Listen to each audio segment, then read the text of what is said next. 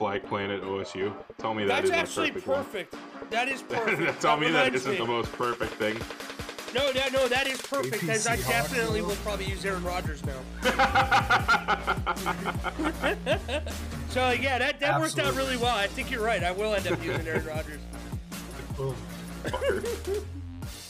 And welcome back to another episode of Loss of Down, brought to you by Abby Turner Creative, your one-stop shop marketing agency specializing in branding, high-end photography, fashion, and more, especially if you're our age where it feels like there's a wedding, high school graduation, engagement, baby pictures. They're happening every weekend. Abby Turner Creative is the only way to go. Check it out for yourself at abbyturnerphoto.com. That's Abby, A-B-B-E-Y, or on her Instagram, Saudade and Sapphire. Again, abbyturnerphoto.com. Boys, David, what's up? We saw you last week. We really want to see Wally. The boys looking like a mermaid a little bit, a little waterlogged, coming back from the submarine. David, I hope you did have a good weekend. But how are we, boys? I had a great weekend. I'm phenomenal. I'm just happy that Wally came back and he's got a carton full of milk and cigarettes and he's back. Yes, thank you, Dad. I was going to say, the duty-free carton of cigarette and all that, it made it so I could keep coming home to my kids. I didn't hate you guys as much after a week. I am happy to see you guys. And here's the thing. I wish I could actually give you more specifics. I will be able to in the next coming weeks. But I do have really fun personal news that I will be able to share before long that I'm very excited about. But not a lot to talk about it yet, so that's a teaser. He's transitioning. Oh, NDA. Yeah, I was gonna say a little tease, little cliffhanger, little salt bait for the future for you. But I like it. Guys, the cruise was great. I got a lot of sun. I read about half a book. I thought I was killing it. David, you understand, as your significant other is a book fiend as well. I had bragging on about vacation. What? But on vacation, no, man. You can't be rocking books at vacation. It's a great time. You get a couple beers in you. Your brain starts feeling a little loopy. You're like, oh my God, I feel like I'm right there. Except I'm reading about a book about they're in a mental institute. So you don't want to actually be there in hindsight. But yeah. It's kind of like a Fight Club situation that kind of arose there on the boat, huh? Yeah, it was one of those where I'm just like ready to kill anybody and everybody at any point. Just be ready. And then you wake up and realize it was a dream and it was all you actually the whole entire time. And now the cruise is over and you spent no time out mingling. It's to look down on your hands and there's blood all over and you're like, oh my God, what have I done? But you guys Where's the closest sink? You guys would appreciate this, I know, because you saw the picture. But you guys, thank you again for holding down the fort for me last Monday. In preparation of getting to edit and listen to your guys' podcast on Monday night, I had to walk around the ship because we had a drink package. And I was getting just mixed drink here, beer here, glass of wine here, anything that I could get. And I had like 8 different random celebrity drinks on my little desk as I prepared to edit and listen to you guys. And I tell you, it made it a lot of fun. I think you guys are a blast to listen to about eight deep. So hey, I appreciate that. But again, thank you guys for holding down the fort. You keep doing you. I'm glad you had a good time, Wally. Glad the hair got to get out there, get some sun, get a little bit lighter, I'm sure. Anyone else have anyone get really, really burnt while out there? My sister looked like Rudolph, where she did really well getting brown everywhere, except her nose was just like egregiously red. And naturally, as a brother, I had to remind her of that any opportunity I had the entire week. So that's so nice of you as an older brother to do that. I thought it was too. Sometimes you just feel like you gotta keep them level. Gotta level their mind occasionally. Yeah, you remind me why I'm happy to be an only child, so I really appreciate that, Wally. We have a bunch of NFL news, a little bit more than usual, but preseason has wrapped up, so that means the next possible game is the regular season kickoff game. We have some fun takeaways, more of the running back drama. Does it ever stop, boys? Because I don't think that it really does. First one up here, we got Mr. Jonathan Taylor. The Colts gave him the okay to seek permission for a trade. Obviously, Jonathan Taylor has requested a trade. This is going back a few weeks. David, I wanted to open up to you because you've been the ringleader and kind of F paying the running backs, but I'm very interested to see what your take is on the Jonathan Taylor Colts saga that may be coming to an end, maybe not coming to an end. I don't. He's kind of fucked. He called the Colts bluff, thinking that and he even said it in the media. He's like, if they, they're gonna go get like a first rounder for me, then I'm worth a first round. Like I'm worth more money. But there are rumors from unnamed GMs and executives, and not a single one of them has higher than a second round pick or a package of a second and third. And if you're not giving that much up for him, then he's still not worth the paying that extended contract to. So I think he's fucked. He's definitely not going to be paid. He's not going to get his value in a trade for the Colts, and he's not going to get the contract he's looking for from any team that trades for him. The team that trades for him is just going to hope that they can, give him a this year deal and send him off somewhere else. So I don't know. I just think he's screwed. If you're like JT, you don't care what comes back. It'd be really flattering if it's a first, but at the end of the day, you want to just get out to that another situation. The real question is, and I think the real hang up for him is wherever you end up, they don't want to pay you either. We just watched Josh Jacobs, which we'll get into here in a second, get paid $12 million for 1 year. We saw Saquon Barkley get close to 11. And those were incentive laden. Those where they have to hit benchmarks to get that $1 million or $2 million raise off of the franchise tag. Jonathan Taylor's no different than those guys.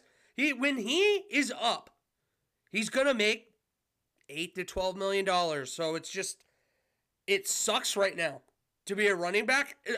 There's no solution. We have opened the floor for weeks now across media, and no one has a good one. And I just don't know how it gets better until the CBA's up. Yeah, and there's no way around it. We can sit here and talk circles. Jonathan Taylor is screwed. He's been screwed since this offseason started, or at least till these running backs stopped, quote unquote, getting paid, like the David Montgomery's kind of floating around there. I mean, at this point, you got to kind of suck it up. Like to David's point, they called their bluff, and especially after some injuries there in their running back room, and now all of a sudden it's like, and you know what? If we want to ship you off, we can. Dude, we said it once, we said it again. It sucks to be a running back. Shout out to the boys in the trenches, though. Shout out to the trenches. And you know what? They're part of the problem, too, because as they get better with these schemes, they make it so average running backs survive longer. So here's the thing. We love talking about right now these high, level running backs and their value and not getting paid enough. The guys that we never seem to talk about are the Kenyon Drakes of the world who just recently float around. Yeah, they float around for 12 years making good money because it's not actually we sell it as if you're a running back, you'll never get paid. In reality, it's if you're a premier running back, you're never getting premier dollars. If you're an average running back, you can stay in the NFL for 8-10 years. Look at Jonathan Stewart's of the world. Look at D'Angelo Williams of the world, even though he was higher. Even for Jet a few Wilson seasons. in Miami.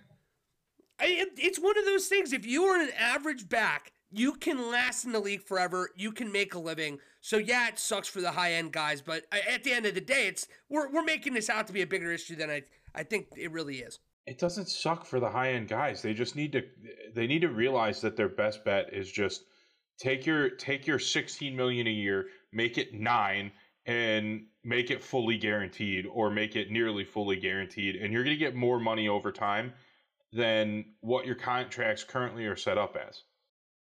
I don't even disagree, but you're an Adrian Peterson fan, David. Let's go back to that year that he had, what was it? It was close to 2,100 yards rushing that year in Minnesota.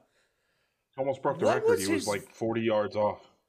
I don't even think it was 40. I think it was 9 yards off or something like that. Yeah, it was single digits. Right, it was against Green Bay in week 17. I remember no, please. Yeah, Steven the whole time is like, the season doesn't matter. We just can't let him be happy. He didn't get it. I wouldn't have even tried to win that game. I would have just fed the ball to AP the entire game. But that was what sucked, is I think Minnesota actually had reason to play and actually reason to win. So it was just like, they had to throw at the end. They literally had to throw at the end. And they did end up winning. I think they won on a last second field goal. Yeah, they had to throw at the end to win that game. Well, I mean, but more or less, my whole reason for bringing that up, it's that was one of the best seasons in NFL history. And I don't know after that, how much percentage-wise it would have been making more than, the second guy, the next good running back in the league. I don't think that the pay ever separates. My point more or less is that if you're an elite at most positions, you get paid and the ceiling keeps getting pushed higher. It's a problem, but the ceiling's kind of stuck for running backs just because there's so many of them. Well, he saw. I mean, his contract was hyper incentive laden. Like I think it was like 6 years, $90 million, but the guarantees were at like $18 million. So like his whole contract was him. Like he had to play it out and do well, which obviously he did. But like that's the only way you're getting a contract like that. So if that's what running backs want, great. Pay them a lot. But then when they fail, don't pay them at all. That was what we're saying for the Vikings. Was that had to have been between 2011 and 2017, I imagine, right?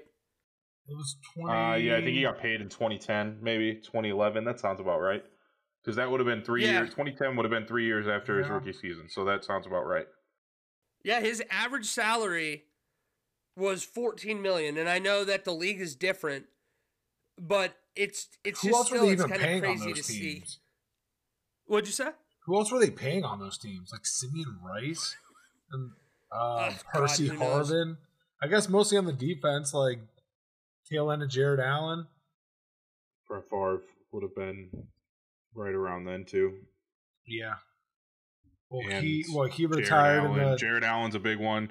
The linebacker, the Williams brothers, that whole D line really, and Antoine Winfield. Maybe you have the start of like Anthony Barr and Eric Kendricks.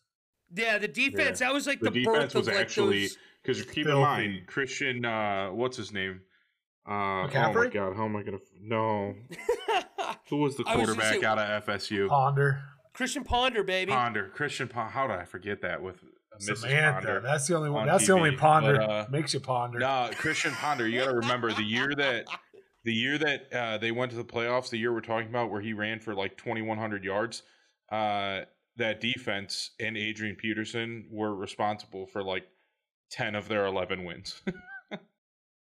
Yeah, well, Christian Ponder might be. He's one of those guys that's the Alex Leatherwoods of quarterback. Oh, stop. Where you even look back. Stop. I actually am Hall of surprised Famer? he didn't have more of a career as a backup, just so we're clear. Like Ponder. See, I disagree. No, Alex. Anytime you get to compare Alex Leatherwood, my point is Christian Ponder, like Alex Leatherwood, was overdrafted. Where even in the 100%. moment, 100%. people were like, even in the moment, people were like, dude, that's way too early for him. Where there are guys like Jamarcus Russell, where obviously it was a bust, total failure, but a lot of GMs would have taken him there. That's the difference. I know. There's different types of You just bust. bring it up, Leatherwood. Like, man, you got to. I just like Christian Ponder. Wait until I really we get am to the shocked he critical didn't have losses for the Chicago Bears. I saw it. I'm really shocked Ponder didn't have a long career as a backup because he had the talent to be a backup. I feel like, okay, Yeah, we're spending way too much so- time so- talking about a so- team All that right. we shouldn't even be talking about to the end of it here. What, next up, your boy, Raiders, Josh Jacobs, coming back on a 1 year, $12 mil deal. Yeah, so a little bit more than Saquon. I believe it's going to be a little bit more incentive-based or incentive-ridden. But, Wally, this is your guy. You get him back in the NFL's leading rusher from a year ago. How do you feel, I guess, all in all, about the contract, just getting him back and then maybe the aftermath of everything? I'm so confused.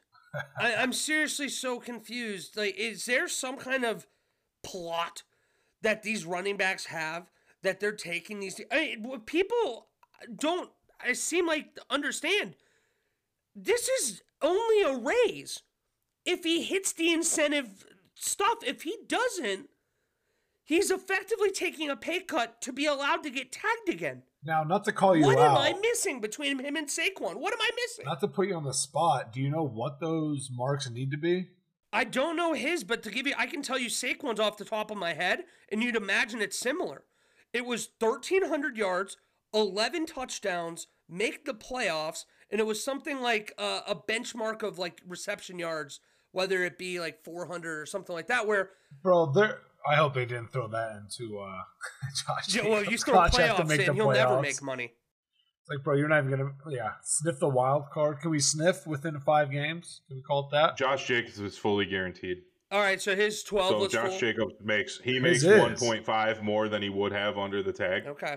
Or about 1.5 more. Which is good. So Okay, his it's is good actually for money. he actually earns more this year, but he runs into the exact same problems yet again next year. Because here's the worst part of it is if he doesn't play exactly like last year, like let's say he has like an off year and he only runs for like 1,050 yards, right? What do you do if you're another team? You're not going to pay him. No, but now Oak Yeah. or Vegas now has him he's exactly screwed. where they want him. Right, and now he's screwed, and so it's a stupid move. I don't these guys. I feel like these guys' agents are chatting in their ear, telling them the wrong things to do. But like again, if it were me, I'd be going, all right, Raiders, $9 million a year, guarantee 8 per year, and I'm in for 4 years. You know, like I just give And then yourself if you get long-term cut, money. you get what Zeke did. I know Zeke's is not a contract that'll ever happen again, but like he was at least smart to get himself paid down the road money. That if you cut me now, I'm going to be happy. But the thing that I have to point out though is David, you just lined up if everything went perfectly for him. Mm-hmm. I'm going to just do the opposite, and I'm going to do an agent in the same spot. Let's say he plays all 17 games. Let's say that he leads the league in rushing again. If that happens, it means he's probably going to lead the league in touches again. He's going to be run through the mill again. He's done with 5 years on top of the fact that he was used a lot in his last year at Bama. If I'm a team, I'm like, why am I going to go pay for new Josh Jacobs? Look what the Lions just did.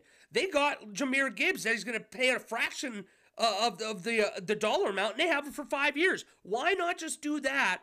Then go and sign 27-year-old Josh Jacobs after 2 great years. Why? There's no good route for these running backs. Well, to your point, and I'm just like kind of running through the numbers through my mind, right? 12 mil fully guaranteed, right? Why not push that out? You can make it a 3-year deal. You can make it like 28, right? So it's obviously under the clip, but you don't want it fully guaranteed. If you get that fully guaranteed, that knocks down what, 6 mil, 8 mil of money that you'd be losing if you pay him off by the year. And yeah, okay, maybe depending on what Vegas's salary cap is looking like. But it's quick. It's almost like that Nick Chubb. Like Nick Chubb was so ahead of his time, that contract, which obviously is coming to bite him in the ass now. We'll see what the offseason looks like just because of all running backs. But I mean, he got his right there. And he was lining himself up perfect for that second contract. And then all of a sudden, we're having a little bit of a recession in the running back market. Steven. Yes. Did you hear that? Oh my God, it's deafening. I was kind of worried you didn't hear that. Dude, what? Oh my God. We're back, baby. It's 911 Rapid Fire. We're back.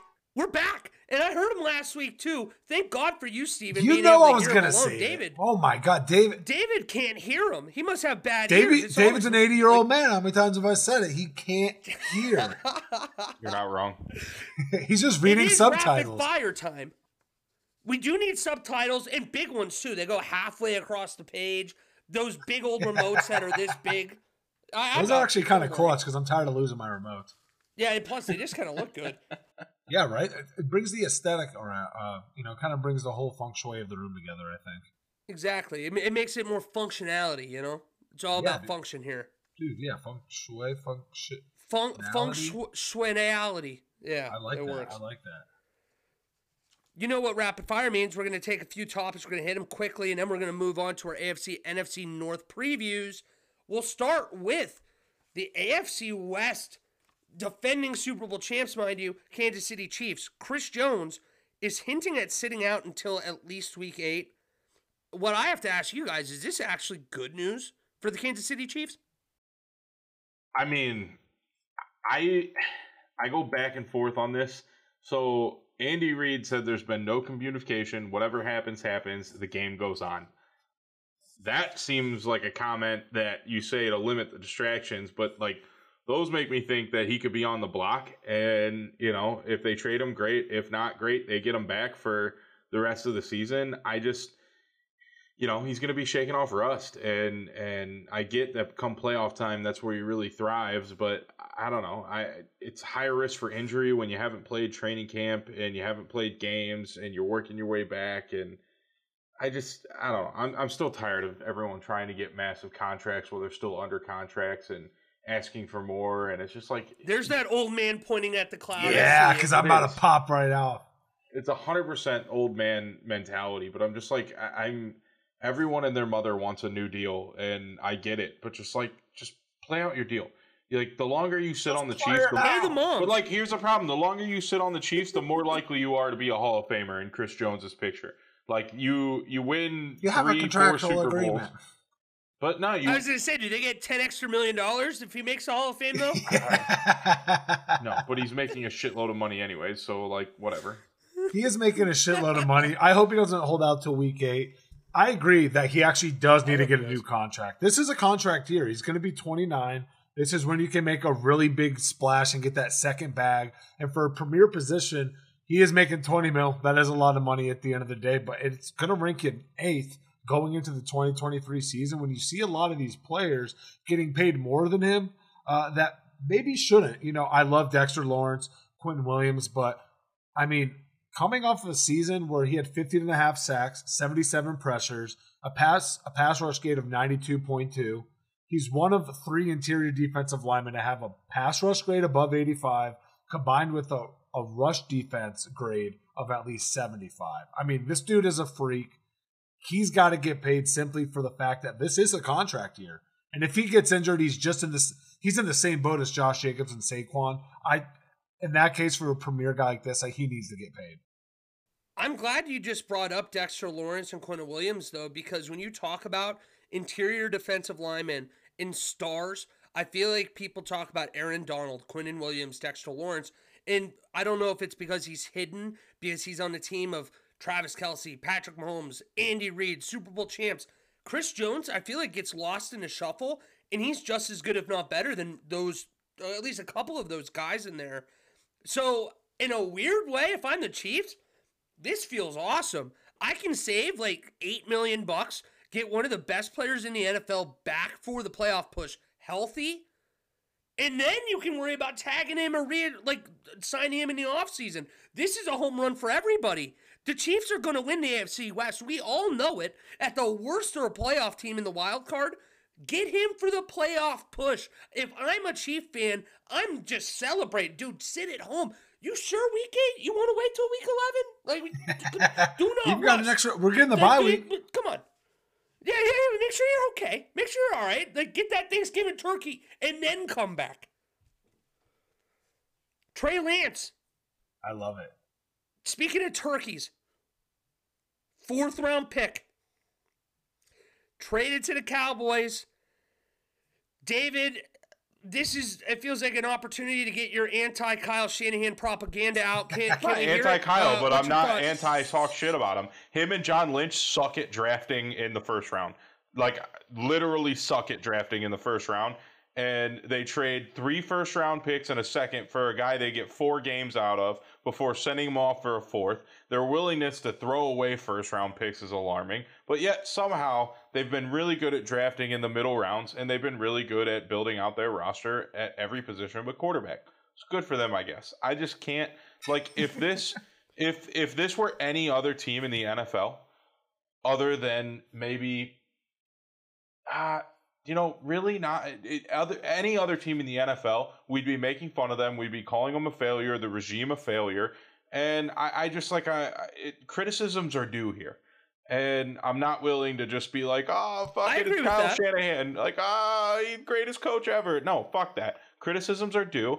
And you gave away 6 first-round picks, I think, maybe 5, for a running back and a quarterback who's no longer on the roster. And right now, you're betting your whole fucking job on Brock Purdy being the guy he was for the final 6 games last year.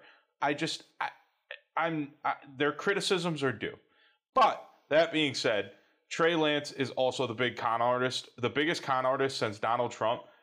519 total passes in his entire football career. Buddy, that is like me taking 2 fucking tests and graduating summa cum laude. I don't fucking get it. But whatever, I'm not a pro, I guess. Dude, you can dog Shanahan and all that. Oh, they can't draft in the first round. They're losing all those picks and still in the NFC Championship games year after year. Thank you, Steven. Thank you. And it's just to blow your mind. Like, obviously, this was a horrible trade. Trey Lance, I guess, is going to be in a good position there. And Dallas with breathing down Dak's neck. No, that's just such a shitty quarterback room. After Will Grier popped off in that preseason game, this is what you do. Anyway. Yeah, Will Grier out here, so it's like, what do I have? Just 350 total yards with 4 touchdowns. That's all. No, but inflation. That's inflation adjusted I want to see not only preseason but Raiders. I want to see who. So it's like basically 150 yards. What's been really terrifying is how good they've been without this, but also just imagining one of those 10 players drafted after Trey Lance, who they could have rostered and what they would be like right now. Like, imagine if it wouldn't have been Kyle Pitts, but if they got like Jamar Chase, Penei Sewell. I'm not. Here's okay.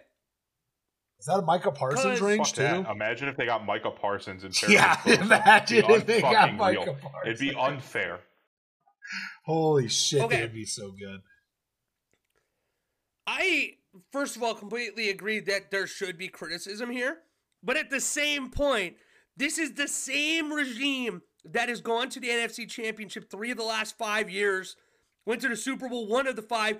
They did choke it. I will give you that. With Jimmy G, though. That's not. It's not this Jimmy G. How is that a? Jimmy like, G that should is, be. If anything, it should be extra Jimmy points. G is average. Look at his quarterback Trey Lance is dog shit. Record, you get average quarterback play. The real criticism is going to come if Brock Purdy doesn't pan out because they have no QB in that QB room that's average if Brock Purdy isn't. Sam Darnold, baby. What is happening right now? We are looking at. I understand what we that are looking Shanahan's at a great in coach. this moment.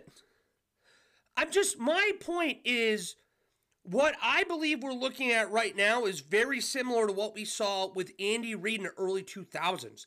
He went to the NFC Championship 4 times, hosted it 4 times, and it was for one reason or another, they always found a way to lose. Look at the way we talk about Andy Reid now. He's one of the best coaches of all time. Kyle Shanahan right now is same trajectory. To collapse in Atlanta. If he's in a collapse against Patrick Mahomes, who might be literally the best 2 quarterbacks arguably of all time, collapses against them away from us being like the guy walks on water. So I just think that there needs to be criticism, but at the same point, I'm not saying Shanahan's a bad coach. He's one of the best in the league. He is Andy Reid prior to Andy Reid in Kansas City. Like he doesn't like I get it, but there needs to be some criticism on 5 first-rounders for 2 players, and one of them's no longer on the roster.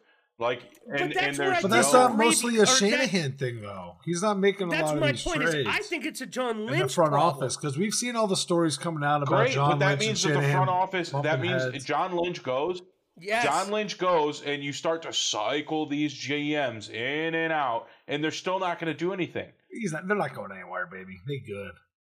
I don't think either one are. Just so we're clear, if John Lynch leaves, their next guy is going to be whoever Shanahan wants, and then whatever happens, is absolutely on Shanahan because that'll be who he chose. Wait, hold on. If they get a new GM, then it's on Shanahan for the new GM. 100%, because they're not going to get a new GM without Shanahan's approval. Think about that. We're also putting the cart far ahead of the cart or the horses. Because I'm just not a believer. I'm not a believer in Brock Purdy yet. We got it. I'm not a believer in Brock Purdy yet. Yeah, the criticisms I'm tired of being like, oh, but they made the NFC Championship. Like, oh, but they did that with like average QB play from Jimmy G. If they get shit QB play, it's a whole different ball game. You can stack the box. You can stack the box. And suddenly your game plan looks a whole lot different. I need Jim Irsay's. We were in the upper quartile of the upper quartile right now, because they are the upper quartile of the upper quartile. So I just my point more or less is there is room for improvement. Yeah, there's room for criticism, but I'm not like why did we put this shit in rapid fire? Somebody remind me. Well, it was one of those things where I thought it'd be rapid, and then, looking at us, anytime Shanahan comes up, it was never going to be rapid fire. But I labeled as injury. I was going to say, I labeled this as injury minute, so let's hope it stays. I was going to say, inside injury 5. Dawood Davis. I probably should lower the. We had a scary injury this last week in the preseason game between Miami and the Jags. Game got called early, and it just more or less, first and foremost, we're obviously thrilled that Dawood Davis is out of the hospital and presumably doing a lot better and improving from everything that we've seen. But my thoughts went to the Bengals and Bills game, as I'm sure your guys' did too, in Damar Hamlin. And that was a particular scary incident. It led to a very unique situation of a real regular season game getting stopped. So I guess my question for you two is, do you believe they're still playing games like this in the regular season, or have we seen a hard shift? Man, we're going to really start getting into the nitty-gritty for this is how the regular season games are going to end, because kudos to the NFL. I think in the preseason it's good, but then you're even kind of taking away some minutes from guys maybe proving a spot for a roster, proving their point for a roster spot. This did happen last week in Green Bay against the Patriots game as well. But if we're going to start taking this in the regular season, there's going to be a lot of asterisks on these teams, and it's a rough spot. It's such a double-edged sword. It's not like I'm against players' health, because obviously you need the players' health. But man, if we do this, and there's 7 games that end like this, and they all happen to be in December, like there's going to be a lot of question marks. I don't mean to wave my Skip Bayless flag here, but I just don't know what they could possibly do to make that even. That was my question for you. Do you think if this happened in the regular season, do they finish that game? They need to. There's no ways around it if they try to finish it. I'm not right? disagreeing Especially either. if it's like a Bills-Bengals game like that happens even later in the year, like week 17, and then the 2 weeks prior it happened to playoff teams, and now it's scrambling. Maybe at one point, unfortunately, it'll even itself out. There's that many injuries, but I just don't see any way around it. You're going to have to continue to play outside of a Damar Hamlin. That felt uniquely and particularly life-threatening, and that feels a little different. But David, what were your thoughts? I guess same. You got to play it. You're going to have to play it out unless somebody actually dies, like Damar Hamlin did. And in that case, it kind of sucks, but I still think you should give the win to whoever's winning at that time, unless it happened like right after the first drive. Maybe make it like a first half rule, where if you're done with the half, then it's whoever's winning at the half. If you're done, otherwise it's a tie or something like that. But I don't want to do the thing where you overcorrect for one issue that happened, and I don't know how to say that better. That it's in business, a lot of times you find people overreact to one bad thing that happens that's never really going to happen again. And knock on wood, but I'm not saying Damar Hamlin's never going to happen again. But let's be real. In 50 plus years of the NFL, that's happened maybe 3 times, and 2 times were probably prior to 1980. I just. And if you tell an NFL player that, they're also ready to strap up too. That's the thing. We can sit here trying to make ourselves not portray they need to get out there and play. But dude, you tell those players to not go out there and play, right? Outside of these horrific injuries, dude, there's players playing through a lot that are the over competitiveness of those professional athletes. I think is being overlooked. Well, and this is where I'm talking out of both sides of my mouth here, just because. Steven, you started this with talking about it's a preseason game. They probably made the right choice. I agree. But it's at what point do you stop taking it case-by-case basis and you almost have a blanket rule? Because, preseason, I'm all for canceling it. But if that's Super Bowl Sunday and it happens in the third quarter, you're not sending everybody home. And I don't care what we say. It would take a disaster of mass casualty to get a Super Bowl game canceled mid-game.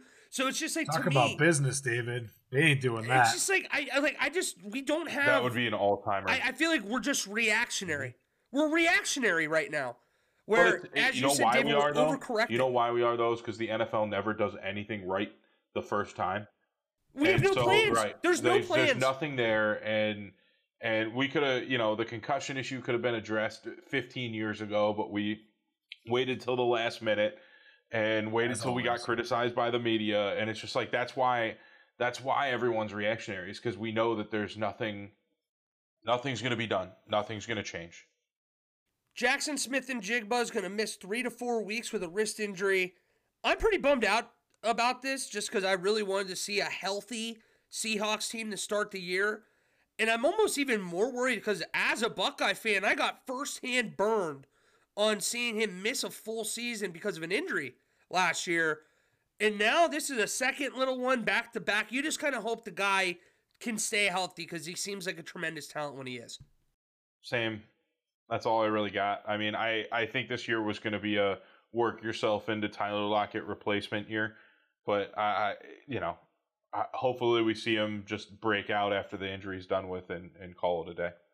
I think he'll be fine. Everything what I've been seeing and reading is, I mean, take this for a grain of salt, couple grains, is he'll be ready for week 1 or he's shooting for week 1. Even then, I mean, this was even, last week, so I think that he'll be fine, and I think this will be one of those injuries to wide receivers early on that we completely forget about. And lucky that it's not like a hamstring or one of those lower extremities that seem to kind of, bother you throughout the year. Buck center Ryan Jensen is out for the season again. It's back-to-back years. He's going to miss a full year. Last year, he elected not to get knee surgery, hoping to get back for a playoff push with Tommy Terrific. It unfortunately didn't work. His knee's not gotten better, and it sounds like we're pretty low on the idea of possibly seeing a very, very good offensive lineman never playing football again, David, right? Yeah, I mean, it might not be a hot take, but I think right now it might be a hot take, is I'm putting him on retirement watch. The guy is 32. He's coming off, and I need people to understand this. ACL, PCL, MCL, and meniscus tear. That is your whole knee. That is everything. That was in 2022. He chose not to get surgery, which I think was a really dumb decision. I think he should have gotten surgery. I understand the desire to play for a Super Bowl, but you got to prioritize your health over everything. So he didn't get surgery after just shredding his knee. I mean, that is a horrific knee injury. You might as well that's run Teddy your Bridgewater knee over with a area. car. Right. Like that's for most skill positions, that's a career ender, right? But he's a 300-pound man. Right. Like, I just think at 32, he may pull a Joe Thomas and call it a career and not want to rehab the way he rehabbed. At 32, he's not going to rehab like he did at 24. So that's a long road back after you spent 8 months rehabbing a long road back from that injury. So yet again, you've got another long road of rehab. I think he calls it a career before he's unable to walk and play with his kids. Yeah, he didn't get set off in the sunset like a lot of these players wish to do, but his last season that he played, he didn't hit the he hit the Super Bowl, Pro Bowl, had a solid year after that. You know what? The magic kind of ran out, as you saw all in Tampa Bay. It's time to hang your hat. You spent your first part of your career there in Baltimore, so we know how nitty and gritty that run first offense typically was, even though he was kind of tail end of Joe Flacco era there a little bit. So it sucks, but you know what? Get out. You got your money. You got your ring. That's really all you can hang your hat on. Yeah, Ian Rappaport even reported the other day that he thought that Jensen probably has played his final snap. So I don't even know if I'd call it hot at this stage anymore. It is a shame just because he was a dog when he was healthy. He was a mean, it's a mean, ugly mother. Yes, offensive line. The reason why the three of us love it so much is because we all have had experience in some capacity with the O-line, and we understand there's just kind of a nasty mentality these guys have to have, especially to make it at this level. And yeah, it was stunning because I tried to reflect on his career as if he was retiring. Amazed he only had that one Pro Bowl, but to your point, Steven, people are going to remember Tom Brady with that Bucs team, but Ryan Jensen might have been the heart and soul of that year. He truly changed that offensive line with his mentality, so I think if he is done, we will all wish him nothing but the best. With that, Wally, let's get in to the AFC and NFC predictions for our divisions, and this week, we have the AFC and NFC North. One side of the North is one of the most interesting divisions there on the AFC. And the other North, the NFC, I will say is one of the most interesting divisions on the NFC side, but for all the wrong reasons. We'll start with the AFC. The aforementioned Baltimore Colts, where Ryan Jensen spent the first part of his career, is the first team that it's up. Did you just call them the Baltimore Colts? Was that a shot at David? Because if it was, oh my god! If it was, no, I was definitely all for it. I'm like, are you calling like? Is this like a Baltimore Browns callback? Like, I don't know what we're doing here. That's good. No, I completely just blanked on it because I was still had Jonathan Taylor. No, that was amazing. I was like, this is awesome. All right, no, that works. It's fine. The Baltimore Ravens, their over-under is set at 10.5 this year. This is a team that finished 10-7. You know, Lamar Jackson going out with injury for the past few weeks. Some key additions. We had Zay Flowers, their first-round pick, as well as Odell Beckham Jr. making an appearance back in the NFL. Rocky Alcin, and of course, OC Todd Monken. We had a couple key departures, Calais Campbell, as well as Justin Houston, so a bunch of old defensive linemen. But boys, 10.5. What are we feeling on the Baltimore Ravens this time? Under, and not by a mile, but I really want to say by a mile. I have them going 3-3 in division again, being third place in the North. My AFC North is skewed because the only thing I'm confident in is the Bengals winning the division. This division is going to be wildly competitive. You know, the third place team, maybe even the second place team in the AFC North might go 10-7 and miss the playoffs. Like, there's at a position. Wait, you had them third? I had them third. And you had him third at 9-8? Third at 9-8. Oh, no, I know, but it could have been fourth. Right. It could have been fourth. That's how good this division is. Right. Like, I don't think anyone in this division wins less than 8 games. Like, I think 8's the bottom, right? But agreed. I think the Ravens are overhyped again. I think they'll be competitive in every single game. But, like, what we don't have here in key departures is their old offensive coordinator who had a habit of making running quarterbacks and running offenses work. And you know, I have a habit of shitting on Lamar Jackson. He's a good quarterback, but he's not a great quarterback because he can't throw. So it'll be interesting to see what Todd Monken does. I think he's a good OC, but like, I think Todd Monken also has historically had some pretty prolific passers. So I don't know. There's something different about the Ravens this year. I'm not confident they win 10 games. 9-8 feels right. 10-7 you could convince me of, but 9-8 feels right. Dude, I feel like I'm a little worried. Maybe you are too, because I'm with you. I had 9-8. First of all, does that make you feel more or less comfortable that you and I both are like? I feel 9-8. More, because I feel like my bias in the AFC North is pretty strong. So like, more. And confidence, I actually have like nothing but respect for the Ravens personally. So that was like, I don't. If you told me, you know, if they told me they win 11 games this year at the end of the season, I'm not going to be shocked. Right, I'm not going to be shocked. But like, something about this team just doesn't feel right. It feels like they're slightly overhyped going into the year, and 9-8 just feels like the right prediction. It's just like there's this like belief right now that you have Odell coming in, that you have Todd Monken coming in, that somehow Greg Roman was holding this offense back. To your point, David, he made Colin Kaepernick look like the greatest quarterback for about 2 months of the NFL, where I'm like, this guy's changing the NFL forever. And it was maybe Greg Roman doing it a little bit. So I think I'm completely with you. I'm low on Odell. I am excited about Zay Flowers. I do think he will be a good pro. But, I mean, you need Lamar to hit the ground running. And there's just so many question marks on both sides of the ball. Calais Campbell's the leader of this football team. He's gone. Like a fart in the wind. He is gone. And like here's the thing, too. They have their left guard that is going to start this year as a 6th-rounder. I have to bring up his name because he is rookie guard out of Oregon and one of the best names I've ever seen. Malai Solo Amuvai Laulu. Good job, Walter. It is unreal to even try to get that guy's name right. But anyways, great name. But it's just like, they're just like another unproven spot that can muck up the works. It's just like all of the team, there's questions. 9-8 feels perfect, David. I'm with you on the under, except I have the 9-8 coming in 4th. Steven. Ooh, so I'm really not that far off. I have him at 10-7, so I'm also taking the under. So there's probably a coin flip game that we all kind of decided the other side. But I think you all summed up everything perfectly. The desperate change at OC is what they needed, but they didn't do a lot of crazy changes on the offensive side of the ball. Good job. You got Odell, you got Zay Flowers in a team that we have no trust in the passing offense. I'm still standing on my soapbox. I don't believe in Lamar. This is a guy who's been injury ridden since for the past 2 years, and you can argue that every quarterback within that division, okay, Joey B and Deshaun, give me over Lamar Jackson because he has plateaued since his MVP year.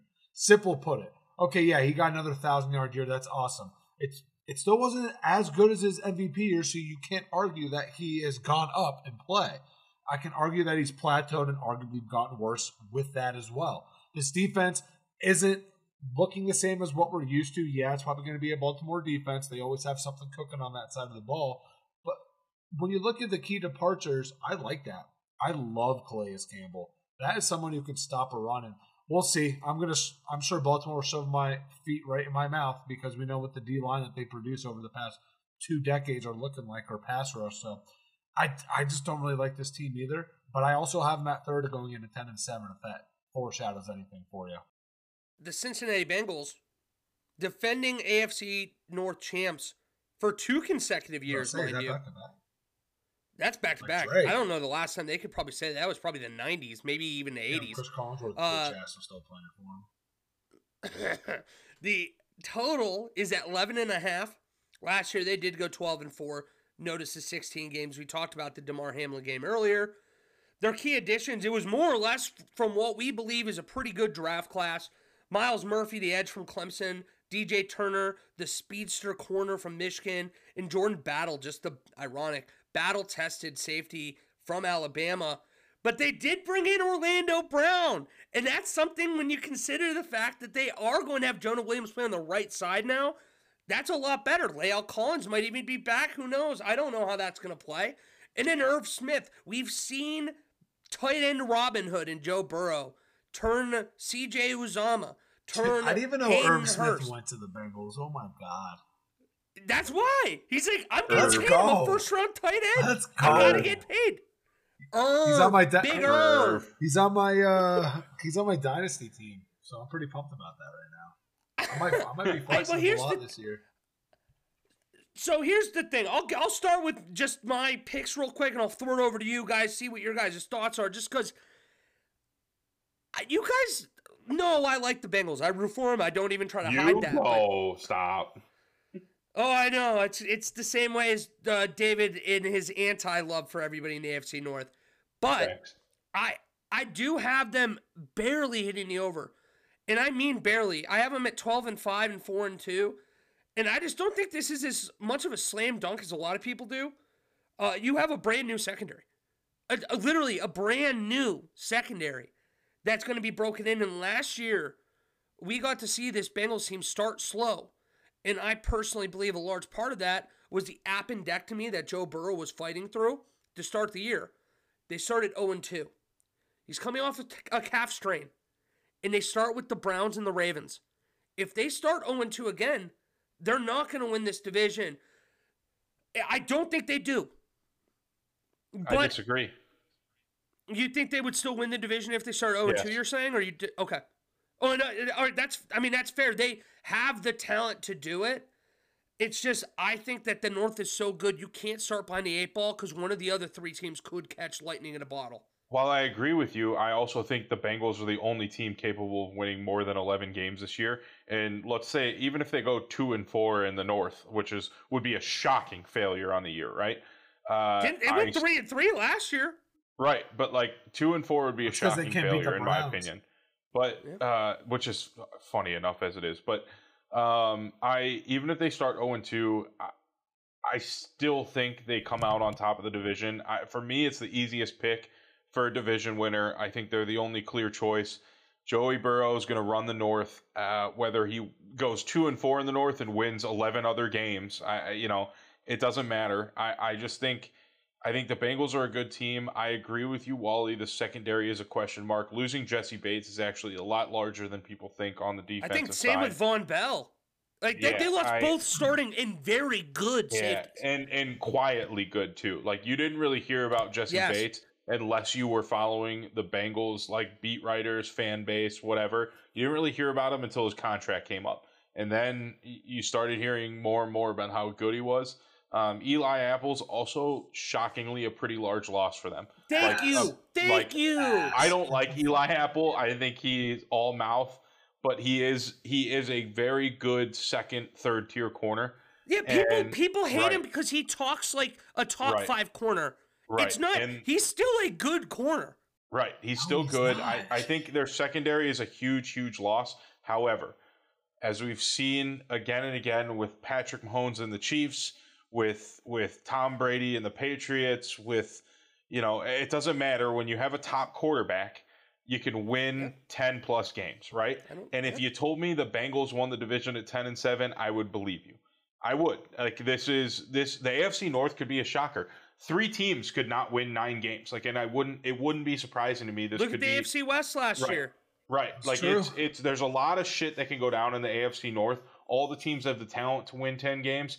Do I think it's going to happen? Absolutely not. There's going to be a couple surprises. There's going to be, for all I know, the Bengals will win the division at 10-7, like I said. But this pick for me, it's not the over-under that's easiest. It's if I can bet on the Bengals winning the division, that's the easiest pick for me. And right now, if you run the schedule like we have in the predictor, every time I do this, it comes out to the Bengals winning 11, 12, maybe even 13 games if on a really good season. So I have them at 12-5. I'm taking the over, but again, I wouldn't bet on the over on that particular number. The only thing I would bet on for the Bengals is division winners. No, I like that.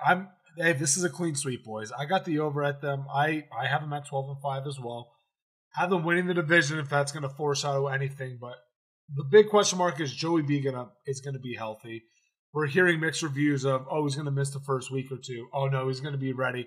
I think because of how Cincinnati's going to start, they need Joe Burrow right then and there. He's proven time after time he can step in and play. He can at least make them competitive. The thing that's really tough is their schedule is rough. They have a lot of 50-50 games. If you're gonna put in the divisional games, you got one against Kansas City. I want to say you got another one against Buffalo.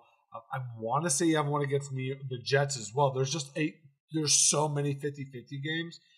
So the division's going to be a bloodbath. And you really only have 3 dog walks here. You have the bottom tier teams. I want to say all of Carolina, Houston, as well as Vegas. But I really like their secondary. I've been hearing some good things. Shout out to my boy Peter Schrager, Cam Taylor-Britt on those top 10 breakout players. I actually am all about Cam Taylor-Britt here too, taking a big Dax jump. Hill, he was solid, nothing really to write home about, but he had some pretty solid combo there. So I don't think they're going to be in as bad of a shape as they have because I like what they've done with the rush, or I like what the rush that they bring. Cincinnati does. They re-signed your boy, the linebacker there. I like them a lot. Give me the division winner. Give me 12-5. Hit me over. Stupid final comment. Just because I'm a draft guy, but I want your guys' thoughts as people that like the draft, but maybe not are obsessed with it. They have had a very unique strategy, it feels like, in the last few years, where they draft exclusively Power 5 guys. This year it was Clemson, Michigan, Alabama, first 3 picks. Not only are they Power 5, they're high-level Power 5 guys. In a weird way, it feels kind of like, again, talking out of both sides of my mouth because I hate when people pigeonhole positions with schools. But I kind of like the idea of drafting guys that are going against NFL talent week in and week out. But that's the thing is as college football shifts to, it's not. I don't even consider it a Power 5 anymore. It's really like 3 conferences own 80% of the talent. And if you really want to hedge your bet in drafting, you're going to draft from schools out of the SEC, out of the Big Ten, and out of the ACC maybe, but you really want to hedge your bet, draft out of the SEC and the Big Ten, and it's positional group. You can choose your quarterbacks aren't going to follow that trend, but your skill position players out of the SEC and Big Ten, your linemen out of the Big Ten, out of the out of SEC the too. Right. Like either or. You pick prolific players from those teams and those conferences. You're hedging a bet. That's what it's going to become. And eventually, as college football shifts to what I think it's going to become, which is, there's going to be, and it's already kind of there, where it's two conferences really own football, but we're going to get to a point where the Pac-12 isn't really a competitive conference. And you've got people jumping ship into the SEC, into the Big Ten. The ACC was dominant at one time when Florida State was around and actually competitive. When Miami, who else? Miami was competitive, right? But those schools aren't really Virginia competitive Tech. anymore, right? But those schools aren't competitive anymore. You really only have Clemson, and I hate Dabo, and that team isn't the same without a quarterback. So it's SEC Big Ten. We're going to come to a place in college football where that might actually be a smart draft choice for a couple of years, where you hedge your bets by just drafting in the early rounds. You draft from those conferences, and in the later rounds, you start taking risks on outside of those conferences. All right, David. Well, there's no more floating around. Your Cleveland Browns are up next. I see what you're doing here, bub. You're trying not to get to the Cleveland. Yeah, he was like, let me SEC. Did you guys notice all the Pac-12? So the Cleveland Browns are set at over 9.5. Cleveland Clowns, baby. At their win total. Last year they ended up 7-10, so we all know what they had here. They had some awesome additions. Departures really not that many. John Johnson, David's boy. Jacoby Brissett, David's boy, 1B. Jadeveon Clowney, 1C, and then Greedy Williams. I'd probably go like top 5 that you love him. But David, this is your team. You are the resident Browns fan. How are the Brownies doing this year, bub? Oh, it's so painful. And the all-white unis. It's so painful because no matter how I come out, show. No matter how I come out in these predictors, it always ends up like literally. I've done this 3 times, and whether the Browns are 11 wins, 10 wins, or 9 wins, they are second in the division and they miss the playoffs, and then I have to absolutely suffer through Stefanski getting fired and the cycle of shit starting all over again. And I'm mentally preparing for that before the season, but I have them going 10-7. I have them 3-3 in the division. I think they split with all the teams, whoever's, the home game, or, I just think they split with all the teams. I have them missing the wild card at 10-7. I'm prepared for drastic failure and drastic disappointment, and I'm just mentally preparing myself for that. And I'm sad about it, but I've come to grips with it. This is perhaps the pick I'm most up in the air on, especially this week in terms of a team total. Everything on paper makes you think that this team should be significantly better, that they should be, in fact, 2010 Eagles, dare I baby. say, very good. But it comes down, first of all, to Deshaun Watson. And is he pre-COVID, pre-allegation Deshaun Watson? Or was he last year Deshaun Watson? That changes everything. It's literally not worth even almost talking about anything else, just because if he is the top 5 quarterback he was, the Browns can win the Super Bowl. If he is what they were last year, the Browns will win 7 games, and it will get blown up, and we're going to be right back to square one that we were before. So it comes down to that. It should work, but alas, we'll see. The Brownies.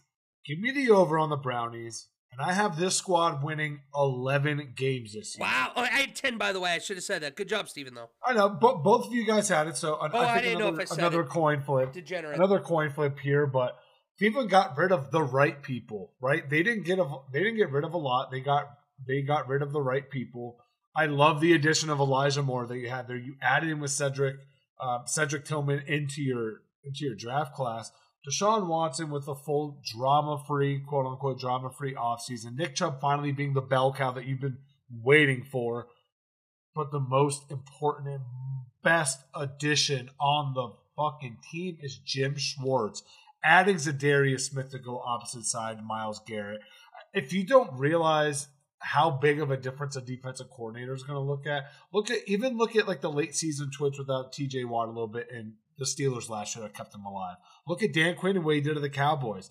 Jim Schwartz is going to come in and just completely revamp this defense. I'm not fully buying into the whole malarkey of Rex Ryan comparing them to the 85 Bears and being better, because that is a lot to ask for when you haven't even seen the team play. But you got the guy knows a lot about ball.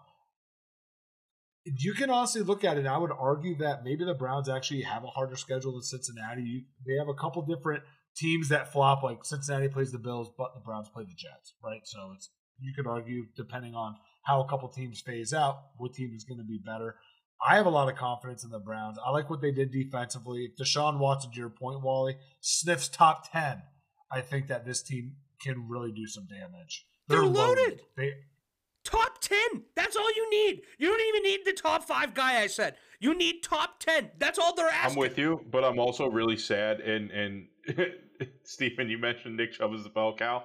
I just want you to be prepared for later this season when it's Sunday night. I've perused Twitter and I have seen about 1,000 Browns fans watch Jerome Ford get 3 carries and want to fire Stefanski for not giving Nick Chubb 30 carries a game.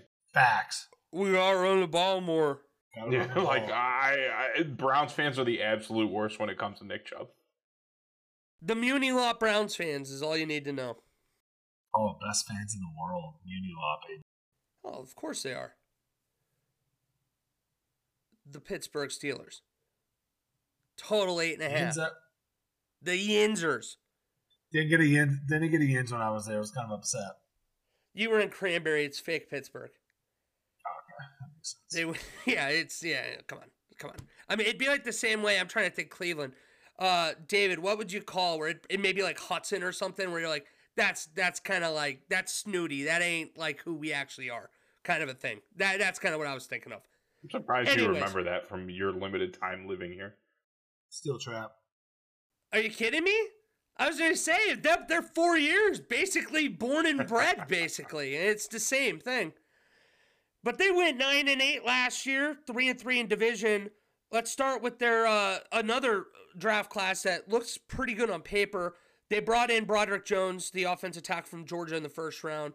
Joey Porter Jr., recognize the name, I'm sure you do. Second rounder from Penn State.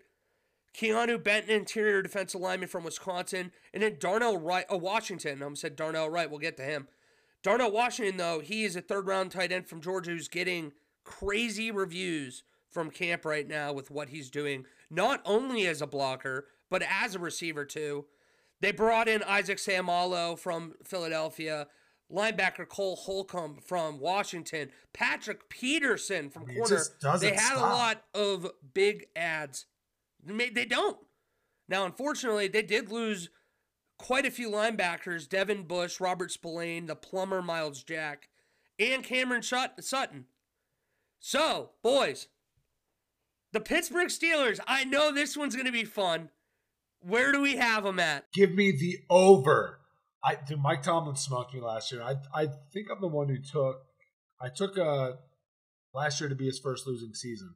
Again, no, he humbled me. It looked good until about November. Yep, as it usually does. But they added a bunch of young talent. You couple that with a lot of the veterans that you listed off there on both sides of the ball, right? A healthy TJ Watt for however many the first 6-7 weeks, maybe if we get that long. Kenny's getting some love out of camp, maybe not as much. But what I'm really looking for is that George Pickens breakout season. Wally, I know you're on my back with that one, bud. But all in all, like, it's hard to bet against Mike Tomlin. You know, coaching is going to get you really far, and you have the best coach in the division. So I think they can do that. They're waiting to take that second-year leap with a couple of these people on the offensive side of the ball. A lot of young talent that they're not really built to win right now, but they're built to ruin maybe a lot of playoff runs here come late in the year. And then again, just to hit this over, to be 9-8, extend Mike Tomlin's record of another non-losing season. Go ahead, Wally. After you, David. No, get it out. Get it out. What's wrong with you, David? Get it out. You probably have the Steelers going 17-0. I boycott it. I'm boycotting. No, who knows if I even like the Steelers this year. I probably have them with only 3 wins. Yeah, just like you don't sure. like the Bengals, David, let's hear from you. Anyways, I actually don't like the Steelers. This is where this like belief that I have a bias gets me. I do not like them. Bullshit. Anyways, I have them at 8 and 9. I like every team in the league. I have them at 8 and 9. I have them going 2 and 4 in the division. You can convince me they're going to go 9 and 8. It would take a lot of selling to make me think they're going to win 10 games or more. The defense can only carry this team so far. I don't believe in Kenny Pickett. He might as well be Mitch Trubisky. I don't care for him. I don't think he's going to be good. And ultimately, he's the thing that holds this entire team back. I wouldn't bet on this team as far as I could throw TJ Watt. George Pickens, though, man. He'll probably catch it. Oh, my God. Here we go.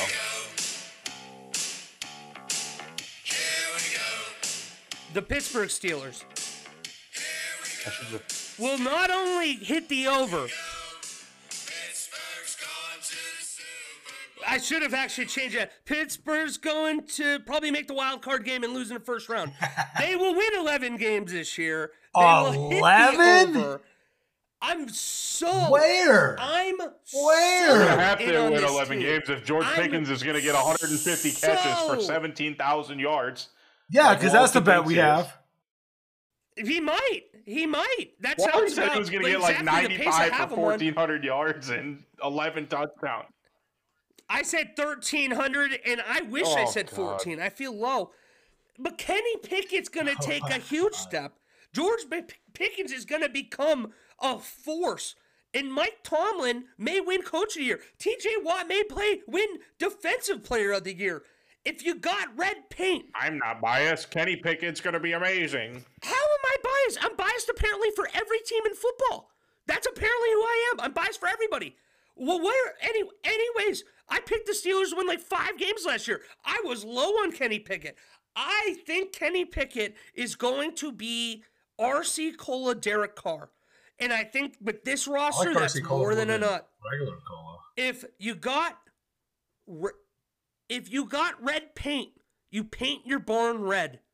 Those are the words from Mike Tomlin. And the way I look at it is that if this team's a paint bucket, all it says is 11 wins. There is 11 wins all over this team. And I'm painting it all over them. So you know what? Oh, my God. Well, seriously, my biggest problem with this team is probably the linebacker position. Outside of that, I mean, the offensive line should at least be serviceable. The wide receivers are going to be, I have George Pickens being basically fringe star. Don't forget about Deontay Johnson. Yeah, so you know what? I'm comfortable with this. 11 wins, and hold on. I'm married to this take. You'll think I'm a Steeler fan by the end of the year at this rate. Mine goes, the Bengals win the division at 12-5. Okay. The Steelers, and when I say a nuts hair, it was that close. If I had the Steelers beating the Bengals one time, it could have flipped, but I didn't. I have the Steelers going second at 11-6. The Browns third, missing the playoffs at 10-7, and then the Ravens fourth, missing the playoffs as well at 9-8. I love it. How do you have them winning 11 games and going 2-4 in the division? Because this team, it's all about heart and soul, baby. Just how you started that. Wait until week this 1. Team. 11 games. They can't go 500 in the division. Wait, hold on, Wally. Do you have them beating San Fran week 1? Paint, you paint your barn red. What was that, Steven? Do you have them beating San Fran week 1? I was just bringing that up. You wait until week done. 1. Move on to the fucking end. I have it too. I had the Browns winning week 1. And I think all of a sudden, we got ourselves a fun little division, boys. Yo, I got the Steelers. I got the Steelers winning week 1. Why am I here? Hey, this is voluntary. This is completely voluntary. You know what? I just want it. I'll wear it, and I'll wear it when I'm wrong. Won't be wrong though. The NFC North. Let's start with the man who feels like his name's been brought up as much as anyone on this podcast, Adam Alfonso. His Chicago Bears, Bears, bear down. Total said 7.5. Last year went 3-14, 0-6 in the division. They did bring in Darnell Wright. Told you we'd get back to him. First round tackle out of Tennessee. Running like a wide receiver. What'd you say? Running like a wide receiver. He runs. Well, he thinks he's a wide receiver. He's got to train like one. It's the only way he thought he was going to pass a conditioning test. They didn't say that Tennessee is always the greatest undergrad, but that's okay. They traded for DJ Moore as well. They traded for DJ Moore with Carolina. That's how they lost that number 1 pick. They signed Yannick Ngakoue, tight end Robert Tonyan, RIP Steven, linebacker TJ Edwards, and guard Nate Davis. Brought in a lot with that cap that they had. Their big losses really only are Riley Reif, Nicholas Morrow, and of course Alex Leatherwood that had to be brought up. Of course it did. Boys, it did. I mean, it was a first-round pick. Where do we have them? 7.5's the total. You buying into any of this Chicago heat or not really? Over. Okay. Yes, but barely. Over. 8 and 9. And I have them 3-3 in the division. I think the Bears get slightly better, drastically better offensively, but slightly better overall. Division slightly worse. I think Justin Fields takes a step forward to keep them close to 500. Maybe they go 9 and 8. But ultimately, I think the defense holds them back tremendously. I think the defense is why they can't get to 10 wins, period. Yeah, and that's kind of that's one of my talking points on here as well. But I also have Chicago on the over. This is a wide open division, right? This is Chicago's best chance since they won the division in 2018 to really maybe be able to get another one underneath their belt. But you saw how much better Justin Fields and the offense got once the further away from their original game plan they got. Once they started really making the offense for Justin Fields and opening it up for him to make those runs, and then let's be real. Yes, they were freaky athletic runs, but a lot of those were lucky where they're just broken plays, and Justin Fields made plays out of it. So kudos to him, but they weren't drawn up like that a lot of the times. But they didn't lose much. They added a lot in free agency. They made great draft picks here, and they even have some money left over for next year. So this isn't a team that's built to win this year, but with how open and this not only the state of the North, but what the NFC as a whole looks like, I also have them competing for a wild card spot. Going to be at that 8-win mark. But a lot of eyes, to your point, David, on that defensive side of the ball. Yes, they added Tremaine Edmonds, TJ Edwards to the linebacking core, but there's still some question marks as well as their offensive line play. Yes, we can give kudos to drafting, but it doesn't matter until we actually see them play and what the other 3 other linemen are going to be able to play like. So that is their biggest Achilles heel, which is the line and the defensive side of the ball. I still have Chicago going over just because how weak the NFC is as a whole. Sorry, I had to take a piss. What am I up? Yep. All right. Had to catch the old breath there. Well, are you there? David, did you say something? Jesus Christ, did you sprint to the bathroom? Why are you out of breath? I had to go downstairs for a beer, or for a drink. For a fucking, grapefruit. White Claw. It's black cherry for the record. Okay, that's respectable then. Thank you. I got the Mickeys here, buddy boy. So, the Bears, over at 8-9. They're hearing this gasping stuff in here. So it's so good, dude. I love it. They're gonna hear that whole conversation because I'm just like, they have to know why I'm gasping. Otherwise, they're like, what's going on? All eyes are on Justin Fields. Every single one. It's like Cleveland with Deshaun Watson. That is going to determine so much. In theory, the O-line should be upgraded. The wide receivers immediately better with DJ Moore. Defense has a ton of new faces. Not necessarily all great, but a lot of new faces. Packers and Vikings should, in theory, regress. The Lions have yet to prove it.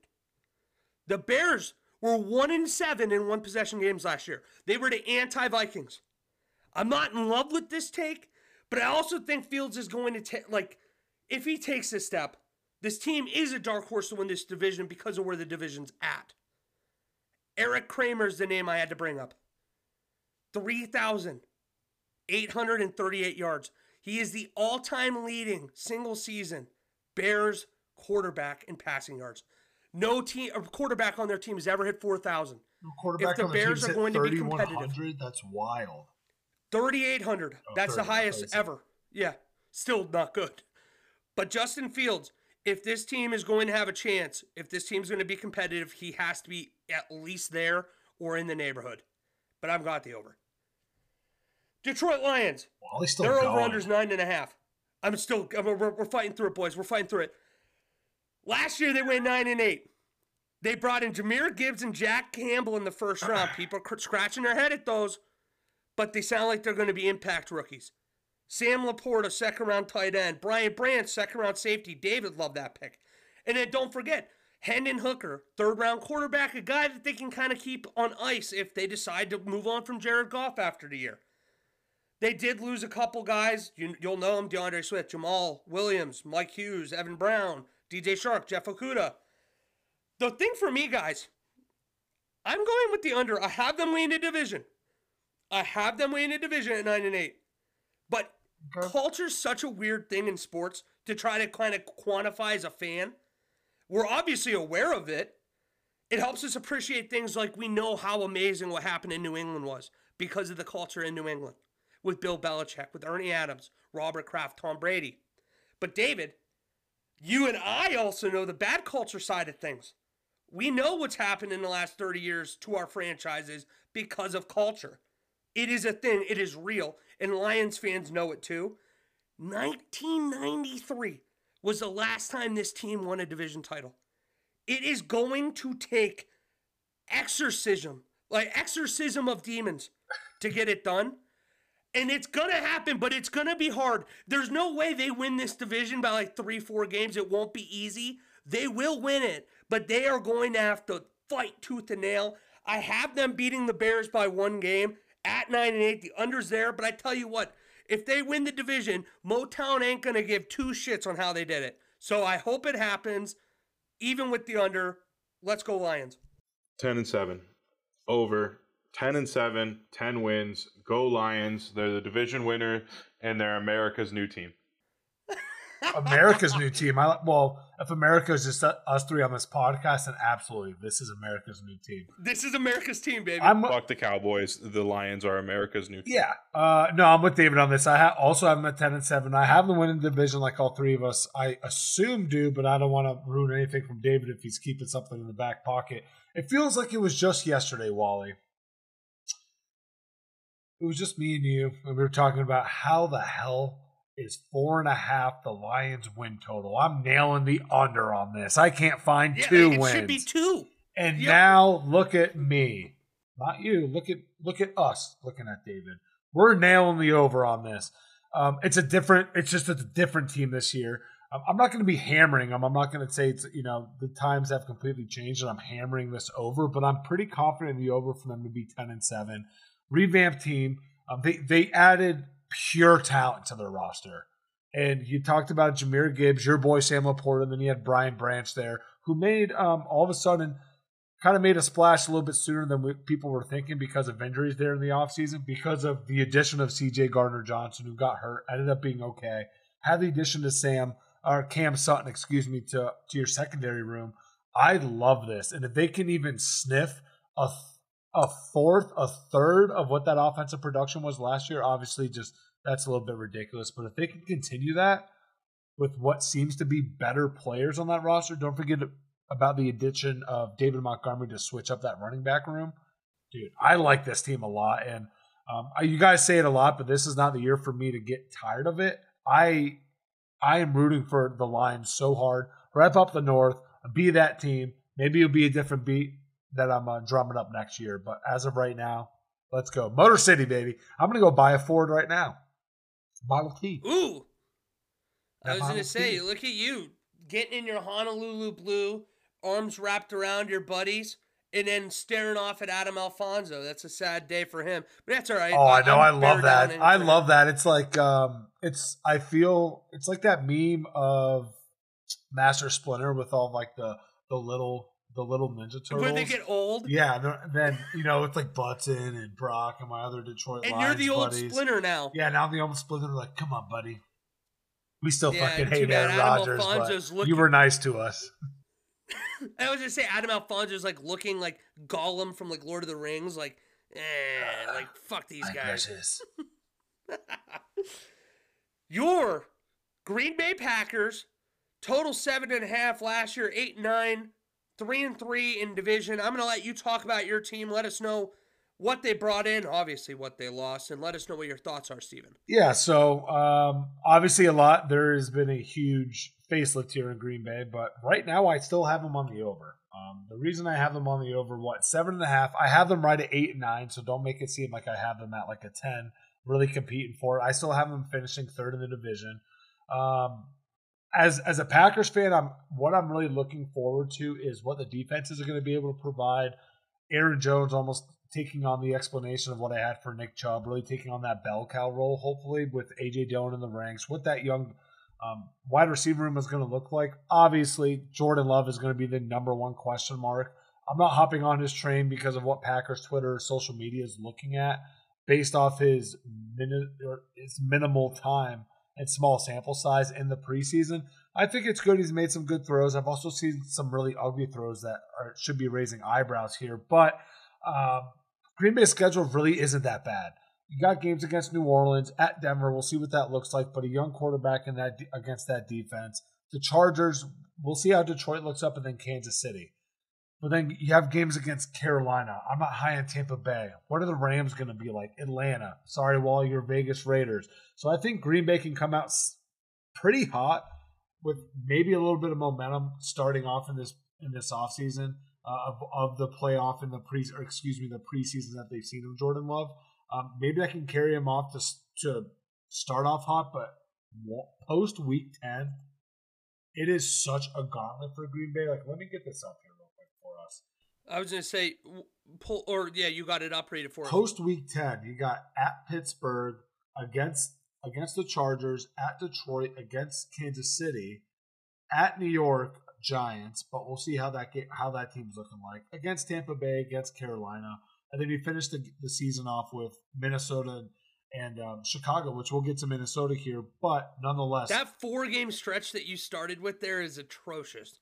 Yeah, it's rough. You said Pittsburgh, the Chargers, Detroit, and then Kansas City. Detroit. Yeah, those are all tough. Yeah, exactly. I might have had you losing. And I have I don't have him winning a single one. I have him going on a four-game losing streak during that time. So I'm winning a single one. At the same time, though, you know what sucks about picking this, David, is like when you go to the Chargers, all you have to do is just win, lose, win, lose, win, lose, win, lose. So then it gets really hard. That's how I have them. We got to finish 8 and 9, going third in the division, and hitting the over still, though. Follow up real quick before we get to David and his thoughts. I know that you were low at the moment on the Packers draft. What do you need to see, whether it be out of Lucas Van Ness, whether it be out of Luke Musgrave, whether it be out of Jaden Reed, anybody, what do you need to see out of this rookie class to be like, you know what? Step back. We're in the right direction. I'm all aboard. So with Lucas Van Ness, just like an instant damn, because we already have Rashawn Gary. You want to feel he's on the field right away. Exactly, because he's getting compared to that TJ Watt-esque type player, so you have realized who that was. So I'm expecting a Bosa Brothers, Chase Young, TJ Watt type effect where you're like, man, I really should have just probably shut the fuck up right away. Luke Musgraves is getting a lot of love. We'll see what that's going to look like. But also I'm interested to see what Tyler Kraft is going to look like, someone you know that I like. Oh, true. You did we push a little bit on, but I think that would help soften the blow if I have any pushback on Luke Musgraves. And I'm like, well, Tyler Kraft, we could have gotten him later on. It would have been just fine. And then obviously Jalen Reed. There's a lot of question marks with that. I've seen a lot of good things. He's had positive reviews based off what he's lined up in the preseason against the 2s and 3s.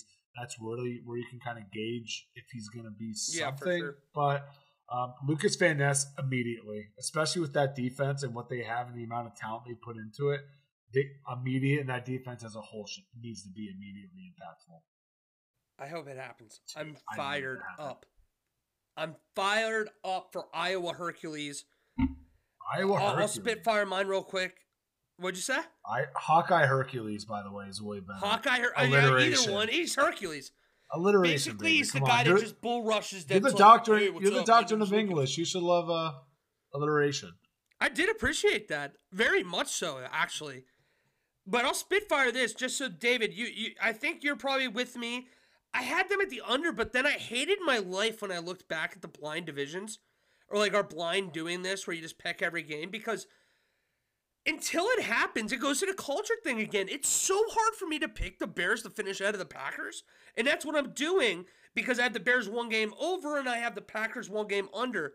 And that's what makes me uncomfortable because, Steven, what do the Packers do in the NFC North? They don't lose. They beat the NFC North. If you play an NFC North opponent, it was like the Steelers for the longest time, like the Chiefs are right now in division for the AFC West. It's just chalk it up as a W. We're winning that game. And I just hate my guts for going with the under.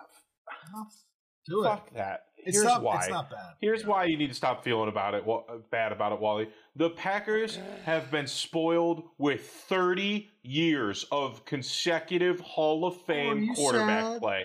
No, I have them under at 6-11. I think the Packers are walking into a new era for the first time in 30 years. They have dog shit at quarterback.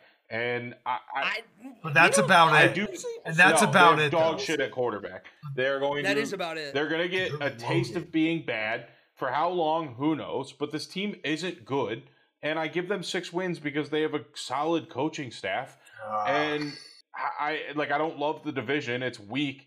But I don't think the Packers are the Steelers. I don't think that without a Hall of Fame quarterback play, they're going to win 9 games because winning culture. I just don't think it's going to happen. Well, 8 games is the over, but still, even then, you don't buy into the 8 games. No, which is they're definitely not the Steelers. I can definitely back that up, but I just think I'm opposite. I don't think their coach staff is as good or give them as much credit as you're giving them.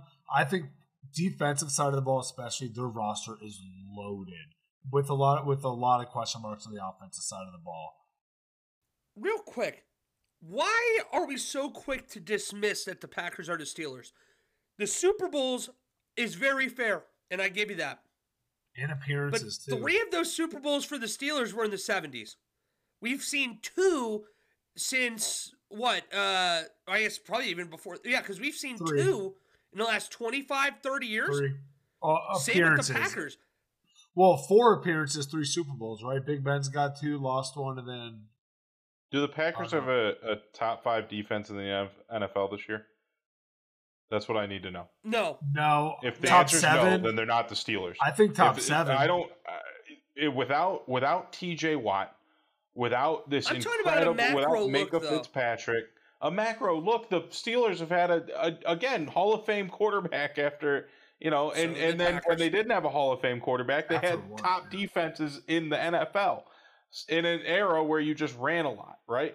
So if the Packers don't have a top 5 defense in the NFL, I'm not giving them the Steelers treatment of we're going to put them at 8-9 or 9-8 because hey, historically they've won a lot. They have no idea what this new era looks like without Aaron Rodgers and Brett Favre at the helm. And do we forget Brett Favre, what that looks like for the Packers? Horrific. I don't like 80s. That was 30 years ago, though. Don't care. That's the last time we fucking saw him without a Hall of Fame quarterback. Yeah, but I know, but it's I agree with Wally, team. but I agree with you. It's like you can't expect another Hall of Fame, but you also can't expect the absolute worst and just be like, oh, well, based off 30 years ago. This team, it's just like they have a high floor. It's a good place to play. People like playing there. They typically have the resources to do well.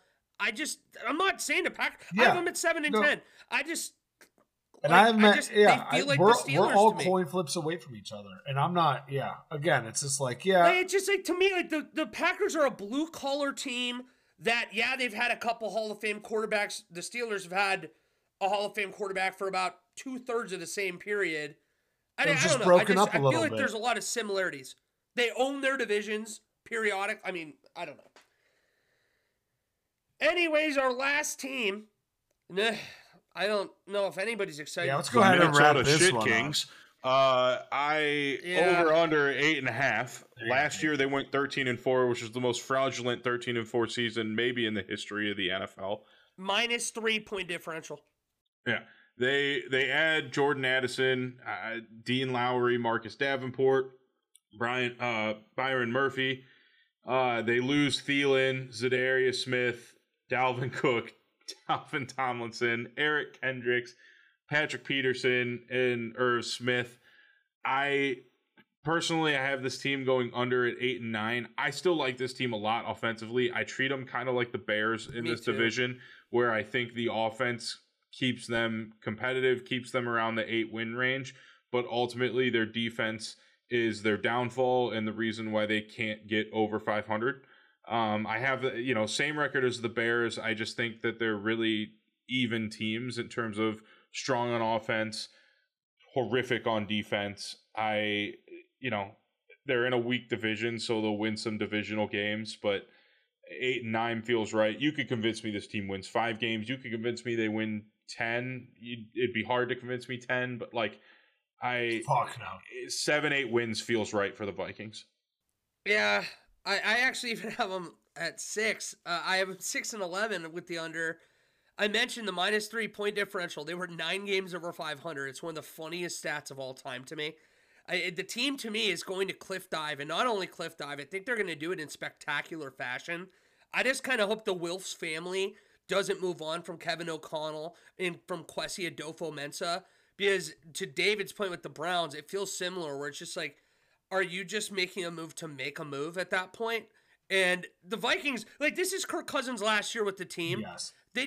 Fans have to be smart sometimes and realize, hey, we're in a transition period as a football team, and we got to be patient with that. I hope they are. We probably won't see that, but I do have the under. The offense will be sharp at least. The defense is going to be a lot to overcome. How are you gonna tell me that a 6-11 team is about to have a sharp offense, Walter?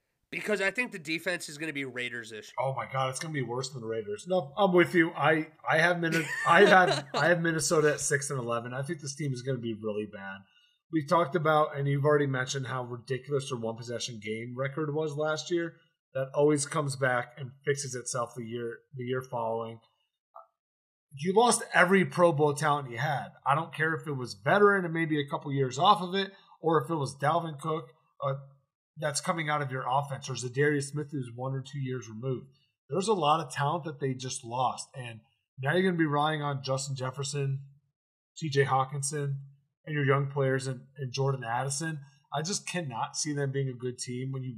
When you look at their schedule, they got boned this year. I mean, they got not half of the year. Half the games are against at least the top 20 in yards per game last year. The only reason why it's not more in 10 or 12 out of 18 is because Aaron Rodgers left the division, and then you had Tom Brady also leave the division as well. So this is going to include what you have: the Eagles, you got the Lions, they have the Bengals. It is treacherous in Minnesota. The Saints that you have on there, San Fran, Kansas City, the Chargers. I mean, they're fucked, and they don't have the defensive prowess to even sniff 6-11 right now. I think if this is what's their under 8.5, hammer this. This is my Detroit Lions this year. They're going to be back. Kirk Cousins last year out. Kevin O'Connell. Him and the GM are going to stay because they obviously, there's no way that you're going about breaking your team up the way that they have without understanding from the ownership that this is how it's going to go the next couple of years, but we're going to get it right. Kirk Cousins is going to be in San Fran next year. To stick it to David about average quarterback play, then they're going to get their Super Bowl. With that will bring us to an end of another episode of Loss of Down. Make sure to comment, like, and subscribe to our Facebook, Instagram, and YouTube at Loss of Down. Retweet us on Twitter, _loss. And remember, this episode is brought to you by Abby Turner Creative. David, Wally, any parting words for the fans? We'll be back next week. First time. Get used to it, boys. 2 episodes a week. Next Monday, we'll do our AFC and NFC West previews. And we're also going to do our AFC NFC championship games with our Super Bowl picks. And then next Thursday, you know what that means. Wings in my face, ready for football. Oh my football God, I can't wait. Is back. And speaking of those Lions, we're going to get them with the Chiefs in the first night. I'm, in a weird way, excited for that opener just because it's not the normal stale kind of one we usually get. It's usually almost like Super Bowl rematch, and it's like one of the teams is old and half the team's gone. They're not. I mean, they're always a fun matchup for the record. But yeah, this is like it feels fresh. It feels fresh. I don't know, dude. If this is a blowout, we're gonna be like, why the fuck they played the Lions the first week? I'm gonna be so sad if the Chiefs blow them out. I will be exponentially sad. Did you know Dan Campbell's gonna have those boys ready? There's a very real chance the Lions don't start well and then turn it around, but like I will be so sad if the Lions don't start at least 500 in their first couple of games. I'm man enough to admit that I will 100% in 10 days be telling you this is the stupidest thing the NFL's ever done if the Chiefs win like 42-10. But I don't believe that'll happen, so I don't think I'm going to have to do that. I'm very excited for it. How about you guys? Anything fun? We got shit going on. Dude, your Buckeyes are opening up weekend, baby. They're playing Indiana. They're not good. Sounds like I should be nailing the over on it. It's gambling season. See, it's weird. No, I know you guys don't know a lot about Ohio State or Indiana going into the year, but like tell him just off of the line itself, what did you think? Because I have thoughts. What's the line? They're 30-point favorites with the total set at 60. So in theory, the Vegas line is saying 45-15. They are on the road to Indiana, but it's just like, that's a really weird opening line to me, isn't it? Feel like and this isn't even Ohio State hate. That's new. You're getting new quarterback.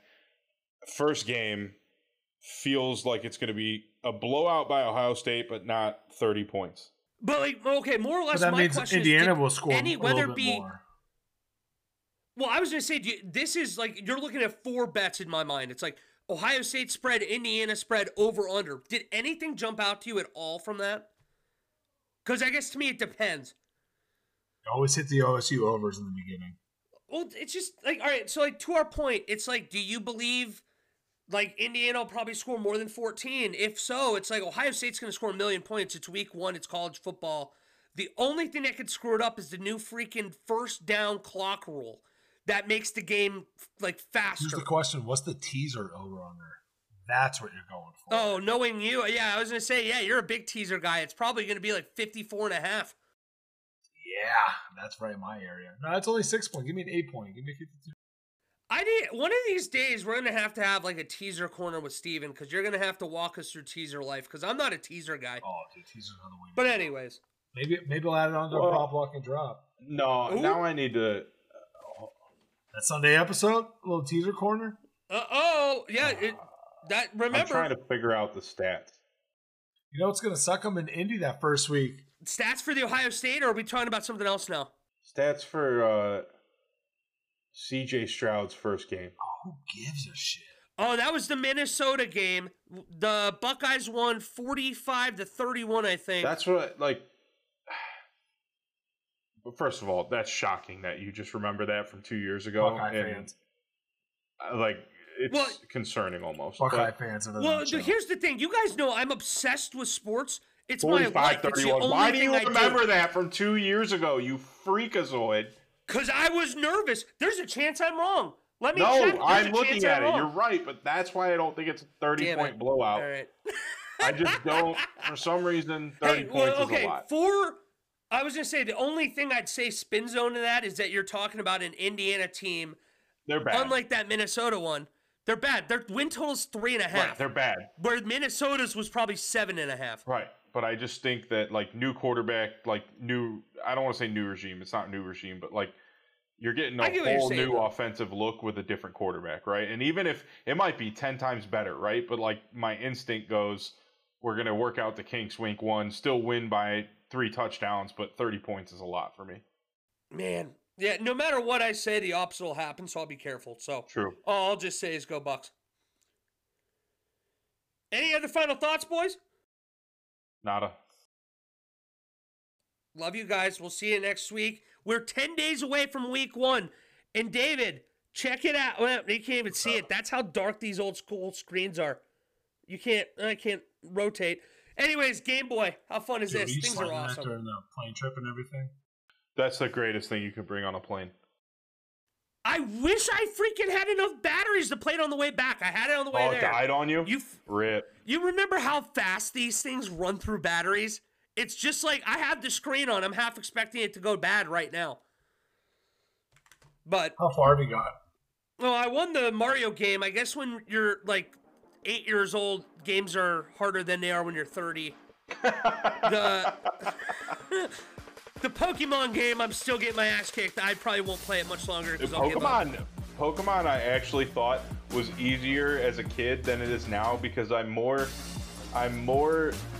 conditioned to instant gratification, whereas those old Pokemon games, man, you had to fucking work the bottom of your lineup to have like a really good overall like Pokemon. Yeah, you have to be like walking through like the wilderness to fight wild animals so that you can get stronger, because you can't just beat people. Right, you gotta work. So like when I played the emulator and I went back and I was like, damn man, like I forgot just how much time you had to sink into these games to be good. And they're not hard, but they're just, I mean, they will make you work. Well, and it's just like you didn't have the technical aspect too. So you're like searching through towns. If you miss something, you have to find it organically. There was nothing else for you. Other final thing. These games, these football games, I got made fun of by my buddies. These are amazing. I don't know why people don't play them more. Otherwise, love you guys. Hope you have a great weekend.